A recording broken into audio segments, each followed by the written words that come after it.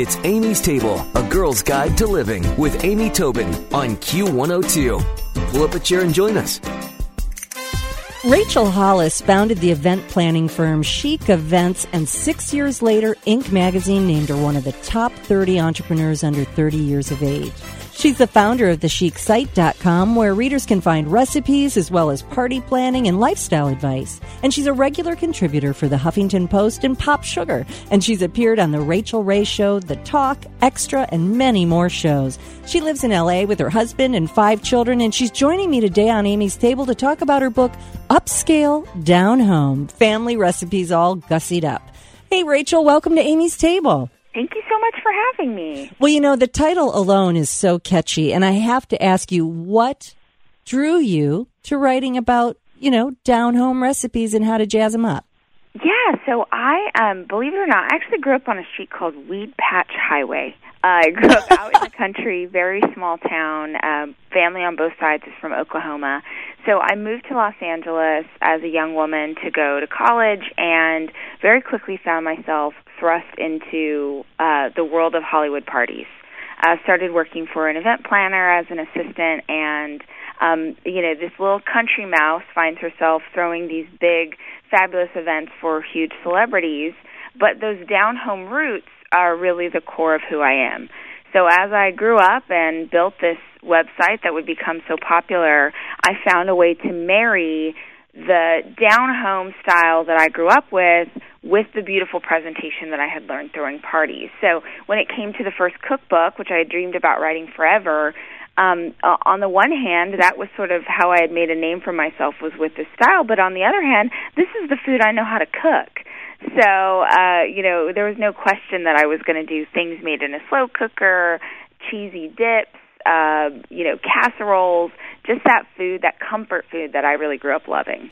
Well, and it's funny because people resonate to comfort food. So, I mean, it just makes so much sense. I love this, and I love your story. I have to ask you, when you found yourself doing suddenly really swanky events, did you just naturally sort of discover a hidden wellspring of talent? Or, because you probably didn't grow up around a lot of swanky. Oh, Lordy.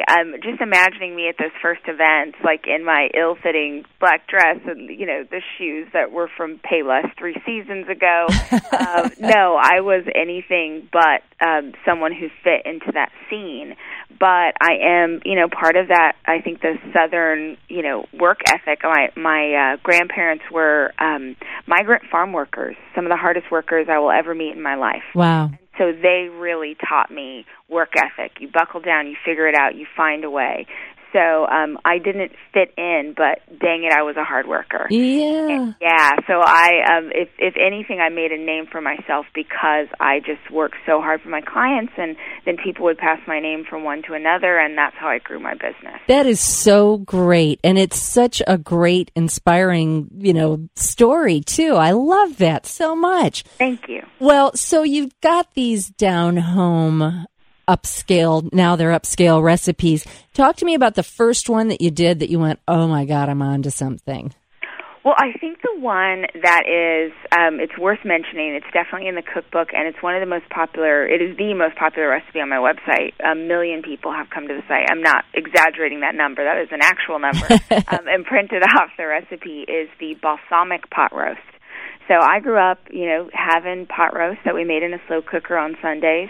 And several years back, I tried to reinvent the recipe. So my parents' style of cooking and seasoning may have been a little bit simpler, but I did some balsamic, a little orange, some citrus in there, some chili pepper flakes, added some sweet, some spice, some salt, poured it over the roast and cooked it, and when it was done, it was magic. And so that has become a staple of the site, and that was the first recipe that I was like, for sure, this is going in the cookbook. Mm-hmm. I love that. That sounds so good. It's so good. So when you started, doing events, you might have had a more basic approach to your style. How did you gussy up your down-home style when it came to events? I mean, did you kind of take that same approach to your life?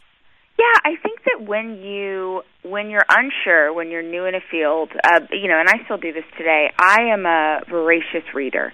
so at the time when I didn't feel totally secure in my ability to design an event at the level that, my clients were looking for, I read. I got every magazine on architecture, design. I read books. I sort of tried to model peers who had come before me and had done a really good job.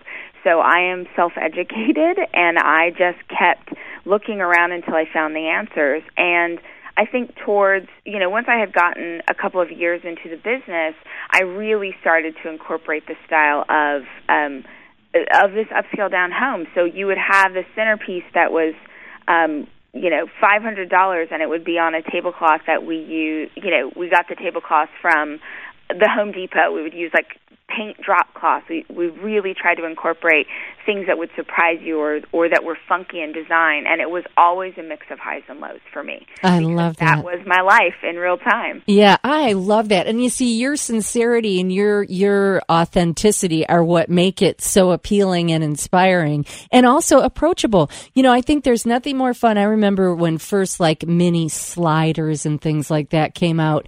I was at a holiday party, a New Year's Eve party. Everyone was in black tie, and we started eating these teeny tiny hamburgers. And I remember thinking, okay, this is way more fun than if they were passing, oysters on the half shell or something.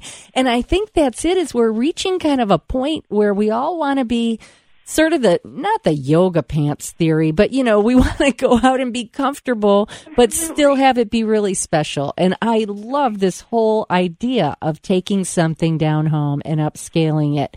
Give us a couple more examples of things that you had in your family history of recipes that you gave a twist to in the cookbook. Yeah, I think for me, I really wanted the chapters themselves to resonate with the style of food that I grew up eating. So, whereas another book you might pick it up and it's entrees, appetizers, things like that, I really focused on the style of food. So there's an entire chapter on dips, because I love a dip. There's an entire chapter on casserole recipes, slow cooker recipes. One of my favorite chapters is the leftover chapter. We grew up with not much money at all, and my mom was the queen of reusing leftovers. So there's an entire chapter of recipes you can make using the leftovers from other recipes in the book. So we want to really take you from not just sort of reheating that pot roast, but giving it a totally different flavor palette and using it in a completely different way.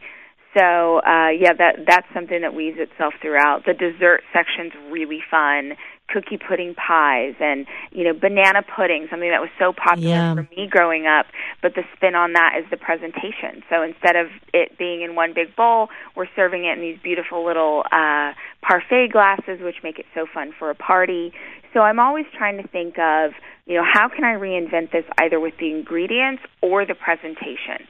So you're going to feel really comfortable that these are all recipes you love, but they've got a little spin on them that you might not have thought of before. That's just really clever stuff. If you're just joining us, we're speaking with Rachel Hollis about her book, Upscale Down Home, Family Recipes All Gussied Up. And of course, she is the founder of the chicsite.com, where 1 million people have downloaded her balsamic pot roast recipe. So the balsamic pot roast is very popular. What else do you find your readers are hungry for? Well, the spicy corn dip it battles that pot roast for supremacy. It is so yummy. It is such an unexpected recipe. I actually got it from a friend of mine. It's got a kick of heat with some chipotle, a little crunch with the veggies that are inside it, and you bake it up to a bubbly brown deliciousness and eat it with tortilla chips. It is such a winner. Oh my God, that sounds good. And the food is obviously part of it, and the cookbook is a new arena for you. But I'm wondering if you were going to talk to us about how to have great parties in the new year. Is there some sort of formula in the first few moments of a party that can set the tone for it being a success or not? Well, I think that the thing that I would hope, and I really tried to write this into the book, is I would love people to sort of get out of their own way when it comes to hosting a party. I think we have seen this sort of Instagram life, this Pinterest life, and so we think if it doesn't look like that, if we can't have it be that way, we shouldn't even try. And there is something so sacred about welcoming people into your home. I feel like it's a little bit of a lost art. So I really want to encourage listeners. It doesn't matter whatever your house looks like. If you only have plastic cups, if you only have paper plates, whatever it is, just get people together, because it doesn't matter what you're serving, what you don't or do have. It's about coming together in a space, especially this time of year. People want your presence. They want to spend time with you, and nobody's going to complain if they get to your house and it doesn't look like Martha Stewart. They just want you authentically. So I would say if you thought about hosting something but it seems a little daunting to you, just find one recipe. Find one thing that you can do really well. Maybe it's a recipe from the book. Maybe it's you're really good at opening a bag of chips and some store-bought salsa and just putting it into cuter bowls. Whatever it is, you do you. But just perfect one thing. And then when you feel really confident in that one thing, try another thing. And we just keep going until you build up this arsenal of recipes and cocktails and, how you style things on the platter that make you feel really comfortable. And then suddenly you've become a host or hostess and you didn't even know it was happening. I think that's great advice. And I'll tell you what, if you still feel scared about it, just imagine Rachel coming straight from Weed Patch Highway to Hollywood. And if she can do it, you can too. And you can find lots of inspiration in her book, Upscale Down Home, Family Recipes All Gussied Up, and also at the website, thechicSite.com. Rachel, I have just loved talking with you. The book is wonderful. And thanks so much for joining us on Amy's Table. Thank you so much. Stick around for another helping from Amy's Table on Q102. Q! It's Amy's Table with Amy Tobin, yeah. Q102.